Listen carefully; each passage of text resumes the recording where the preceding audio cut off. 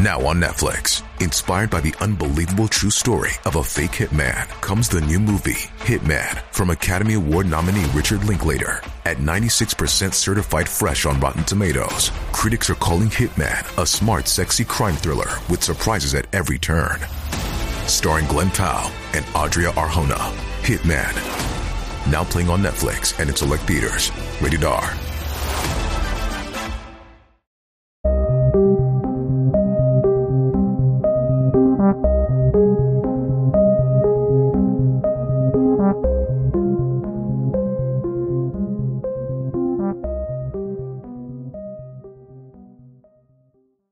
Hi, I'm Liz Corey. And I'm Katie King. And this is True Crime New England.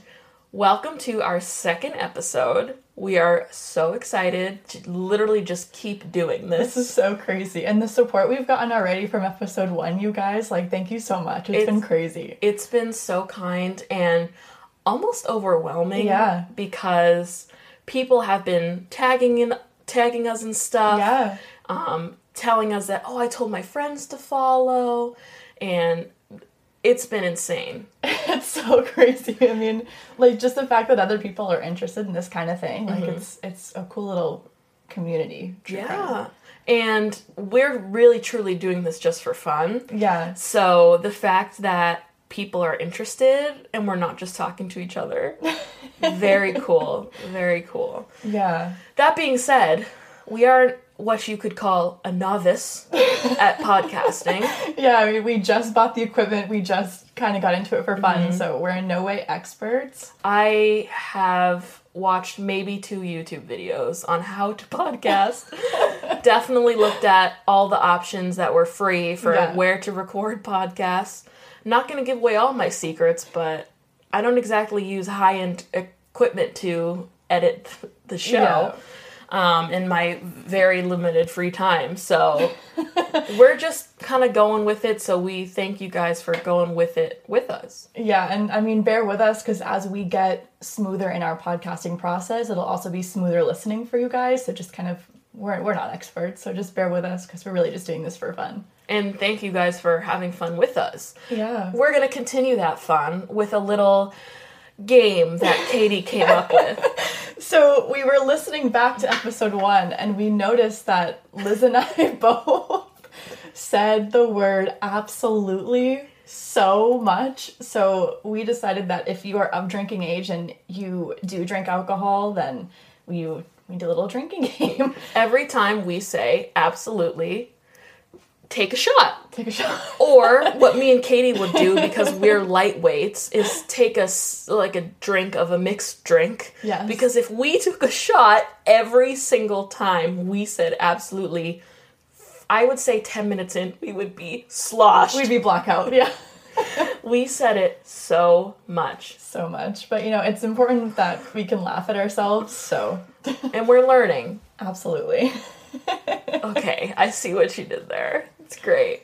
We're going to try our best to not say that word ever again. Yeah. Just to kind of keep it, it's so bad.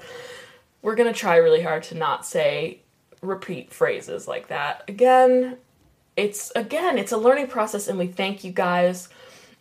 Today we have it's going to be pretty quick, I would say. It's definitely not light. No. It's pretty fucked up, as these things often are. It's some cases we do are really hard to find information on. But what I like about us is that we still stick with it. We try our best. I know personally, I was on page 9 of Google. Yeah. I was really digging, and that says a lot because who the fuck goes past page 1? Right. Truly. So we really dig, and when we come up with an idea like, let's do this, we do it. So we'll see how it goes. Yeah, and I mean, there's still a lot of information on the actual case itself, and they kind of limited the information out there on the victim of the case, I think, to protect the victim and to protect the family, but, sometimes with cases, they won't release all of the information also, because the thing with copycat killers, too, is you don't want to give them inspiration, so then you also want to be kind to the victim's family and respect their wishes. If they don't want certain information released about the victim, then the media kind of has to honor that. Yeah. So sometimes it can make it hard to find information on cases, but I feel like we have a good amount, just enough to tell the story. Yeah, exactly. And bring Enough awareness. to tell the story, for sure. So, without further ado, we will be telling the case of Daniel Webb.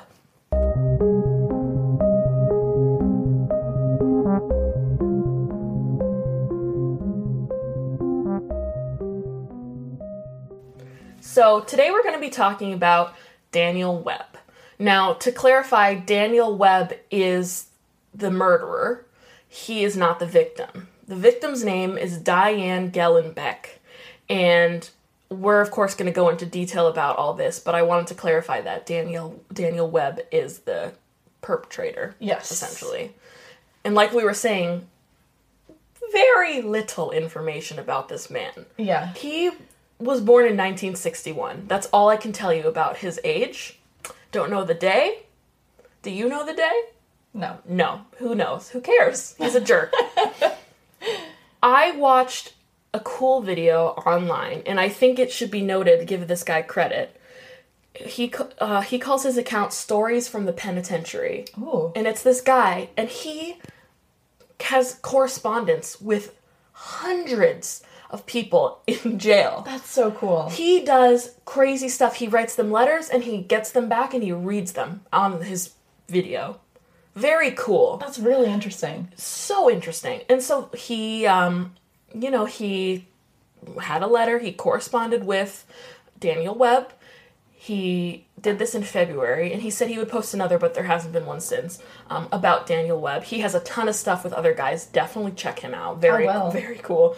But this is where I could get the only information about his childhood, was this letter he sent. It was a 3-page letter to this guy from Stories from the Penitentiary. This is what we kind of learned. Daniel, as a child, played a lot of instruments. He played the drums, the trombone, the bass, the keyboard, and the piano. Oh, wow. Very cool, sir. You murdered someone. His father was a schooled saxophonist, which is interesting. Oh, damn. And in the 40s and 50s, he wrote music, and he read it. He was a big music guy. Cool. Didn't influence him great, I guess. The other thing that I know about this man is that as a child, he attended an African Baptist Pentecostal church, and he sang in the choir. That's it. That is all we know. I know, and we usually both go through a whole bunch of sources, and so many. In our multiple sources, I still couldn't find any background on him, and that'd be something cool to do, is like, we like to go and explain their background or give a little more information about them and their background, but we were not able to find much on him. Right. And the sad part is we couldn't find a lot on anything on the victim either. Diane Gellenbeck, there's nothing. Of course, I can make sense for that, for her privacy and her family's privacy. But there's nothing. Because we want to shed a good light on her, say what she did and, like, the truth about her, what she was doing, her life. But there's nothing. There's really not much, Couldn't even tell you if she had children or a husband or wife. There was nothing. I know. Nothing. That being said, I think now would be a good time to talk about our sources real quick. Yes, I agree. I got some stuff from the Hartford Courant. As did I. Yes, very good website. Some good stuff. Murderpedia, of course. Of course. Best friend. Yeah, if you guys don't know, Murderpedia is kind of like Wikipedia, but it's for murder and true crime, so it's a lot more specified, and it's so cool. It's such a good resource. It's very cool. I also got something from AP News, which is just a news article about the crime. Anything more from you? I found an article from the Journal Inquirer. Inquirer. Yeah, and then Murderpedia and the Hartford Courant were both really helpful for me as well. Great articles, but again, not a whole lot of background, which would be very interesting to cover, but it's okay. It's all right. Bear with us, guys. It's okay, because the crime itself will give us a lot to cover, because there's a lot to it. A lot of sadness, and it's very quick. It's quick. It's a sad, quick. It's terrible how quickly someone's life can change in just under an hour. Like, insane. So, let's get on with the crime. Katie, would you like to start? Sure. So, At noontime on August 24th, 1989, Daniel Webb kidnapped 37-year-old Diane Gellenbeck. She was a vice president at the Connecticut National Bank. He had kidnapped her from a downtown parking garage where she was headed to an appointment with a real estate agent, kind of like a lunch, an appointment over lunch, kind of one of those deals. Yeah, that's one of the only things I could find was that her sister had commented on it. There was it was in her appointment book that she had a meeting, and it was not at the location she was found. So it was very obvious that she wasn't supposed to be where they found her. Right. So it was clear that she had been kidnapped, she had been taken. She wasn't heading to this park where she was found on her own free will. Yeah. That was completely Daniel Webb. Mm-hmm. Now, like Katie said, she worked at the Connecticut National Bank. She was a VP there for 16 years. So that's a long time. That means she started when she was like 21. That's a very long time. So you know Yes. that she was a very well-respected employee and Dedicated. Dedicated, exactly. It's very rare that someone stays with the company for that long. So you know that she was a very good employee. And she was vice president. Absolutely. Big deal. Not to mention, this is in 1989. Women in power, we love to see it. Yeah. Great. Doesn't matter when. 1989, still kind of shifty times in women in power. For sure. So that's great. Good for her. It's sad because she was walking to her, to her car when a Mercury Zephyr, that's the kind of car. Never heard of it, never want to hear of it again. That's ugly.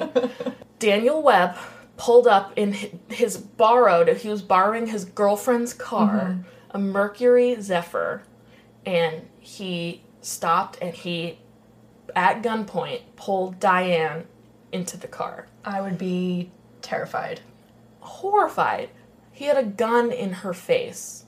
So what he did was he drove her to a park not too far away. It was called Kenny Park or Keeney. Yeah. I'm not sure how to pronounce it, but Kenny Park. And there, in his car, he forced her to take off her shoes, her pantyhose, and her underwear. And he raped her. Right there in the car, I don't want to say in the middle of this park, but in a public park. Right, and keep in mind, this is around noontime, so this is broad daylight. Absolutely. In August, so I can imagine it would be sunny out. This is legitimately broad daylight. For sure. So people, and what we'll find out very shortly is that people were around. There were witnesses to this, a ton of witnesses. Just terrible stuff. So he tried to rape her. She was so brave. She attempted to escape. She leaped out of the car. Yeah. And then this is where it gets really horrifying. So Gellenbeck jumped out of the car and she tried to run away, but Webb, with his gun, he fired at her and he hit her twice with gunshots. And then as he proceeded to reload the gun, he started driving alongside of her as she was crawling across the ground. So she had 2 shots in her back. Yes. And she was crawling on the ground, trying to get away. Screaming. And you know what she was screaming? I have it right here. Help. Help me. Somebody, please help me. Terrifying. Because like we said, there are people around. People, pedestrians, people walking their dogs. Having a picnic. And this park was right by a golf course. Yes. So there are people playing golf, teeing up. Right. Yeah. And some of these golfers and pedestrians actually testified against Daniel Webb. I mean, a golfer was teeing up, or whatever they call it, right, in golf speak. And yeah, he had looked over and seen this woman crawling away from him, screaming for help, as he's slowly driving his car beside her, getting ready to shoot her again. Terrifying. And he does. 3 more times. 3 more times. So this part is kind of disputed, but there is some evidence to suggest that even after being shot 3 more times, so 5 times in total, that Gellenbeck was still conscious. So Daniel Webb then gets out of the car, he gets down to her level, he places the barrel of the gun, quote unquote, a foot or less from her mouth, and then he pulls the trigger. Yes. So some say that this shot to the head was the fatal shot, so that Diane was conscious this whole time. Yes, which, to think that she was alive still getting shot 5 times, horrifying. To know that she was, or even just the thought of her being alive, as he shot her so close to her face, that they said that there was gunshot residue on her face. Like, that's how close the gun was. And so quickly, that all took place 5 minutes. Yeah. She was shot 6 times total, killed. Absolutely terrible and terrifying. It's insane. People watching nearby, not even, just golfing or walking their dog, hearing all of a sudden 6 gunshots and turning and looking and watching as this big man puts a gun in somebody's mouth and gives the final blow. Right, after she was screaming. I mean, if nobody had seen this incident happening, her screaming would have drawn attention to it. I mean, imagine you're taking your children to a park for a day out or something. Oh my gosh. It's deranged. It's absolutely fucked up. Truly.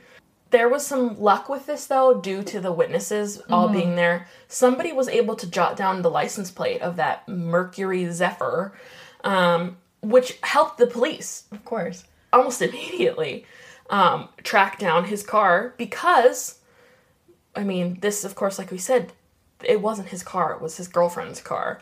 But they were able to track it down. But you know what? Didn't even matter because eventually, not too long after, he turned himself in. Thank fuck, because who knows what else he could have done. Right. Now, this is within a couple months of his arrest. Oh, boy.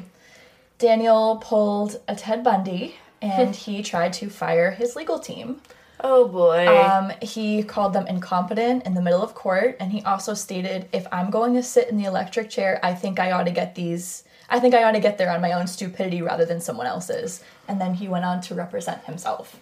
Which usually, if you guys know true crime, when someone fires their legal team and goes on to represent themselves, it speaks not only to their ego and how they think of themselves, it usually does not end well. I would say almost never. Never. Because what happened to Daniel Webb after he... he screwed himself, first of all. Absolutely, because he ended up, so he allowed the jurors to find out. So he revealed to the jurors that he had a prior rape conviction, and he introduced one of the golfers as a witness to the crime. So he handed the case over to the prosecution, and then he realized, oh shit, I screwed myself. Let's get the legal team back in here. Oh boy. It doesn't even matter, because in 1991, he was sentenced to death. He was sentenced to death. Yes. And rightfully so. Because when you bring in a witness to the crime that you did, which was brutally murdering a woman in broad daylight, you're gonna go to jail forever. Like, sorry. And what's so crazy about Daniel Webb is that this was not his only crime that he had convicted. Oh, no, it was not. It wasn't. He had 4, or he was free on bail in 4 other cases prior to this one. Now, I don't think we ever said, this is in Connecticut, Hartford, Connecticut. So he, around that area, he was on bail for 4 other cases. Sexual assault in Avon, Connecticut. The robbing and beating of a woman in a parking lot in East Hartford. Little familiar there. Sounds a little familiar. And he was released on bail for that. Yes. Wow. Yes. And then so to speak more on the parking garage case, just because it's so strikingly similar to what happened to Diane Gellenbeck minus the shooting and the murder, he was convicted where he abducted a woman from the Hartford Civic Center garage, and he raped and robbed her in Kenny Park, which is the same park that he had brought Diane to. So with this sentence, he received a 4-year prison sentence and probation. So glad he got probation. That is so great for him. Yeah, so then he leaves that and he goes to a similar parking garage and brings another woman to that very park. Yes. So it seems like he's a thing with parking garages. Yeah. Which sucks because in the 80s, there's no way there's cameras or anything. No, there's definitely not. No, and you're lucky if there's security. Oh my god. Even now you go to a parking garage, you're lucky if there's cameras. It's terrifying. It's really scary. It's one of the worst places you can be as a woman alone at night. And it's because these women, it was broad daylight. There's no excuse. Exactly. There's no excuse. And the amount of victim blaming, well, they shouldn't have been alone, and it's noon. She's going to get her car. Give me a break. Come on. You're telling me that you're not allowed to walk even if you're alone at 3 a.m. going to get your car. You shouldn't be scared. Leave us alone. Yes. More cases that he was convicted of. 2 cases of bumping women's cars on the I-84. And then when the women stopped to check their car for damage, Webb would attack them and try to rape them. Very, very cool. Love that for him. Such a jerk. So he's not right. There's something wrong. Yeah, he seems like a sick individual. Absolutely. So he was sentenced to death. So Liz, do you want to talk about the whole thing with the Connecticut ruling around the death penalty that he had received? So, in 2012, Connecticut abolished the death penalty. They cited it as a cruel and unusual punishment. Yes. And so the thing about this was that they abolished the death penalty for all future crimes that could be convicted for that. Daniel Webb, of course, was convicted of the death penalty in 1991. Mm-hmm. So this law didn't apply to him. And there was 11 other inmates on death row at this time in 2012. This did not sit right with Daniel Webb. He was mad that, I can't say I blame him for that part. Right. He was mad that everyone else who got sentenced after him, like after 2012, would not be killed. So he was so mad and he fought it. He said, and I quote, "If you're going to abolish it, just abolish it, you know?" Mm-hmm. Yeah, I guess. So this time he gathered legal representation and he fought to have that part, being the future crimes part, taken out and having it for all death row inmates. Don't know how he did it, but he did it. All 12, including him, of the inmates on death row in Connecticut, after, I think it was late August of 2012, they were like, yeah, I guess you're right. And they abolished the death penalty for everyone who was on death row. So essentially, he had his sentence, I think, commuted to life in prison. Mm-hmm. And he fought that, and, he was resentenced to life in prison. He got his way. Yeah. Not to say that before that, in prison, he was a stand-up guy. Wasn't like he was earning good time. He was known for some stuff. Right. So I thought it was funny because his family had written into the court and said, he needs to be kept off the streets. He's a menace. He's dangerous. We're so sorry. That. Yeah, the family was like, we are so sorry for Diane Gillenbeck's family. I hope that his sentencing can bring her family peace and that this serves justice. We need him off the streets. So his family even thought that he was a menace on the streets, and that says a lot. Yes, yeah. And he really, his behavior did not turn around in prison. There's a whole bunch of stuff. A whole bunch of stuff. So really, one of the first incidents that I was able to find, one of the most prevalent incidents that I saw. So on November 6th, 2009, there was a captain that had worked at the Northern Correctional Institution where Daniel Webb was. Mm-hmm. And so this captain had seen photos of women on Webb's cell wall. And so I wasn't able to find whether the photos were pornographic or anything. That was the argument, I guess. Right. But we don't know for sure. We don't know for sure. Yeah. So the captain had said, these photos are offensive to the female staff working here. And Daniel Webb said, I don't see how they're offensive. So I'm not sure if they were pornographic. It seems like they were just photos of women, but this captain had felt as though they were offensive. Mm-hmm. So Daniel Webb was kind of arguing with one of the correctional officers, and while he was arguing, saying, I should be allowed to keep my pictures, I don't see how they're offensive, the captain had stormed in, tore the photos down, and then later ripped them up and threw them away. Right. And this really pissed off Webb, and he said, I want my pictures returned to me or we're going to have problems. So the captain's name was Captain Cahill, and so after Webb made that threat, Captain Cahill ordered Webb to be placed in full restraints for 2 weeks. And so if you want to imagine full restraints in a very high correctional facility, that means wrist restraints, ankle restraints, and he had a belly chain, so it makes it really hard to walk and really hard to move. Right. So this also really, really pissed off Webb, because not only did the captain go and rip off his pictures that he was trying to advocate for himself to keep up, he then had him restrained. So that was a huge issue. Absolutely. And then Daniel Webb later went on to say this was cruel and unusual punishment. Mm-hmm. He ended up suing the state over this.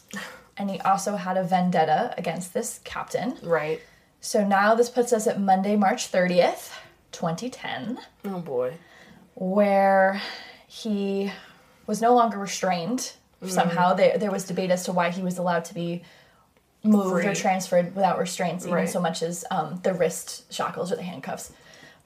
He got near the captain and he, quote unquote, sucker punched the captain twice in the head. I shouldn't laugh. No, that's just sucker punches. I shouldn't laugh. It's terrible. So yeah, Webb was not shackled per protocol, and he was upset over, quote, unfair lack of privileges to inmates on death row. So this is kind of where he feels as though he's not only sticking up for himself, he's sticking up for the other inmates on death row as well. Right.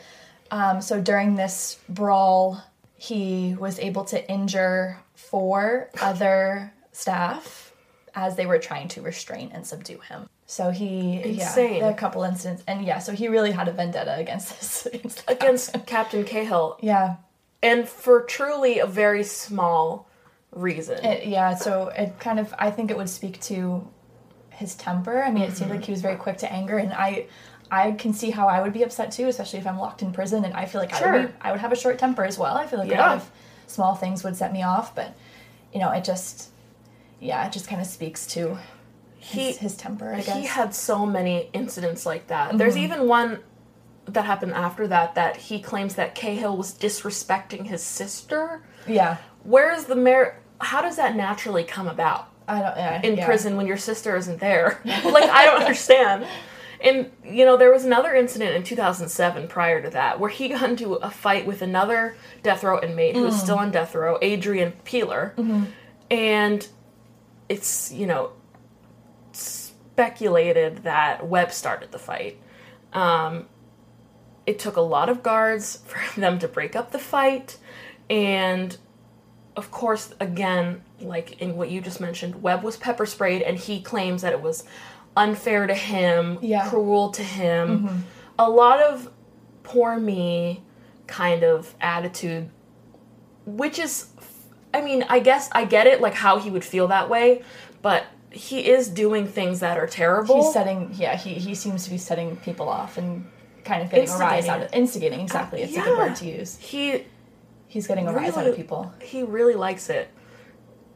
I had one thing where it said that he attempted to hang himself in jail in January of 2012. This was, I think, just before they abolished the death penalty. But he did attempt to hang himself. Obviously, it didn't work. He is still alive. Yeah. So, I thought that was interesting. That's very interesting. Crazy stuff. Wow. Kind of like he kind of realized, maybe, all the things. Probably not. Yeah, or he was just done. He had so many things that he did that kind of shows that he was just overall, there was something not right. There's something going on, yeah. I mean, just provoking, when he was hitting women with cars and like tapping their bumper and provoking them to attack them, just kind of, you can definitely tell he's an instigator. That's a good word to use, Liz. Oh, yeah. And there's another thing that I just thought this was crazy. In 1988, this is less than a year before he kills Diane That's Gellenbeck. Right. He is charged with running or forcing a woman's car off the road in New Britain, Connecticut. And he was released on bail that same month. 2 months before he killed Diane Gellenbeck. And what he did for bail is put up his father's storefront church for a $200,000 property bond. Oh my God. So you know that this man, he clearly is caring for himself. Absolutely. Whatever gets him out of the way, and he, no matter what anyone says, he is innocent. It's not right that he got pepper sprayed. It's not right that, he was part of death row and they abolished it and he still was on death row. Anything that went not his way, forget it. He was the victim. Mm-hmm. Yeah, and so it's good that you bring that up, because to this day, Webb still maintains his innocence, and there are a lot of people out there that do believe Daniel Webb is innocent, not only of the crime he committed with Diane Gellenbeck, but also his previous convictions. like everything. There are people who believe that he is completely and totally innocent and that he did not commit any of these crimes. Which is insane. It seems insane, given that the evidence that we see before us is pretty undeniable. Mm-hmm. I also think that it's important to mention there have been a lot of cases where men, especially black men, have been wrongfully convicted. They've served years and years of prison before being released on innocence, and it turns out they weren't, they didn't do the crime. And then how many black men have been convicted of the death penalty and executed before finding that they're innocent. But I feel like with this case, the evidence is pretty undeniable that Daniel Webb did all of these things. Especially killing Diane Gellenbeck. With all those witnesses, in broad daylight. And his family even wrote into the court. But I thought that was important to bring up, just because there are people out there that think that he's innocent. Of course. And, with current times, in 2021, we shouldn't be saying that people are killed because of their race, because you'd think by now America would have gotten their shit together. However, we're a month, like this month is a year since George Floyd was killed, and, with all of that being in the news and the protests and everything, we definitely want to address that. We did not choose this case because he is a black man. In fact, we have a list of all the cases that we find and come up with, and we put them just like in a spreadsheet, and then we say, want to do this one? Want to do this one? Yeah. Let's do this one. It has nothing to do... I didn't even know he was black when I was like, oh, there's a guy in Connecticut who had one victim. This crazy crime that he had committed in broad daylight. That was what was attracted us to this case, was that it was so wild, and that he had a similar conviction that was so strikingly similar to this. Yeah. Yeah. So it was a crazy case to cover. So we wanted to bring that up because I think it's an essential part of the case. For sure. And we'll definitely be covering plenty of cases where the perpetrator is white. Mm-hmm. In our podcast, there's no distinguishment of color or race. We talk about the crime. Unfortunately, in cases like this, Diane was white, Daniel was black. It's just one of those things where it happens, it's going to happen again. Yeah, and the media too kind of, especially given that it was 1989 in Connecticut, the media did kind of emphasize that as well, that she was a white woman and he was a black man. Right. So the media did have a play in how that case was covered too, which also was unfair, I think, but... And Daniel Webb, like we said, he did use that in his arguments that he was being convicted because he was a black man. Yeah. In this case, I don't believe that to be true. I think, yeah. Especially because he murdered someone in broad daylight. Yeah. But it should be said and mentioned that these things happen, and race shouldn't be a part of it, but is sometimes. In short, this case, very brief because it's so hard to find information. But that is the murder of Diane Gellenbeck. By the hands of Daniel Webb. Who is a sick motherfucker. Yeah. Terrible stuff. And I think we should also talk about, just real quick, like I mentioned, the way we choose our cases. So we have a very high-tech Google Sheets of all the cases, and what we did was you had a whole bunch, I had a whole bunch, like in our notes on our phone, right? And we just went, okay, put them all in here, and then every time we hear about something, we're like, just add it to the list. Now, this is where we call to action and say, follow us on Instagram, on Twitter, both are at TrueCrimeNE, all lowercase. If you want to, and we invite this, I tell all my friends when I tell them that we have a podcast, I say, if you have a story from your hometown in New England, of course, or something, like you had a friend's cousin's hamster's brother, whatever, and it's this, tell us. Yeah. Because we want to hear it, and we'll tell it for you. We'll give you credit, of course, if you want it. Some people don't. We will cover that. We will talk about it. No, it does not have to be murder. We invite other crimes as well. Yeah, anything true crime, anything that happened in New England that's true crime related. We want to hear it. We want to hear it. The problem with me is that when I contributed to the list, say I contributed 20. 19 of them were murder. I have a problem. But, that being said, hauntings, abductions, plane disasters. Yeah, disasters, sinkholes. New Hampshire has some sinkholes. Weird. Stuff like that. We want to hear about it. Yeah. So if you do have a story, you can also email us at truecrimene@gmail.com. Email us, tell us, we will cover it. We'll do some more research on top of what you give us. Yeah. Give you credit if you want it. Not everyone wants to be connected to a case. Totally fine. I personally don't mind because I have no will to live, I guess. But we want to hear it regardless. Right, we want to hear it. And if you just want to tell us and you don't want us to cover it too, mention that, because we would still love to hear it regardless of whether or not you'd like us to cover it on here. We don't have to talk about it on here with everybody if you don't want to. But no. We would both be very intrigued to hear these things, especially if it's kind of, as we talked about in the first episode, a hometown. It's kind of, it's close to you. Yes. And, you know, these small towns in New England have some shit going down. So oh my God. We would love to hear about it. And I'll say this every episode. My hometown is so close to my heart that I love hearing cases where other people have it close to their heart. Like, they want to bring awareness, because I want to bring awareness too. I love that. So if you just want to chat with us and tell us, please. I talk about two things. True crime and nursing. That's it. I don't have any hobbies at all.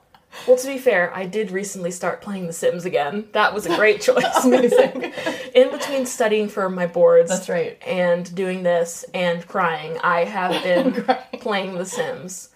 I love it every second. Amazing. So, if you have stories, yeah, Sims 3 hacks that you want to tell me, or just general, reviews, or we will comments, take criticism. Concerns, questions. I know it's very obvious. I said absolutely like 4 times. More.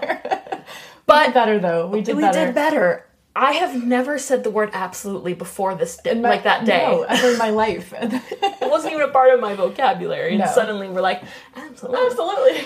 Anyway. Right. But as we mentioned, we're still learning, and, you know, we're still kind of getting into the swing of things. So Thank you for your patience with us. Absolutely. If you want to keep following as we get into our groove, and it'll be smoother for you guys too as listeners. Oh, for sure. And I'll get better at editing, and who knows, maybe someday, I don't know, I was going to say we'll get better microphones. The fact that we have microphones is amazing. No, that was a very high-tech purchase. So, just so you guys know, we do have microphones, not to brag. But anyway, enough of that. Enough about me. Thank you for listening, guys. Yeah. And we'll see you next week with episode 3. Bye. Bye.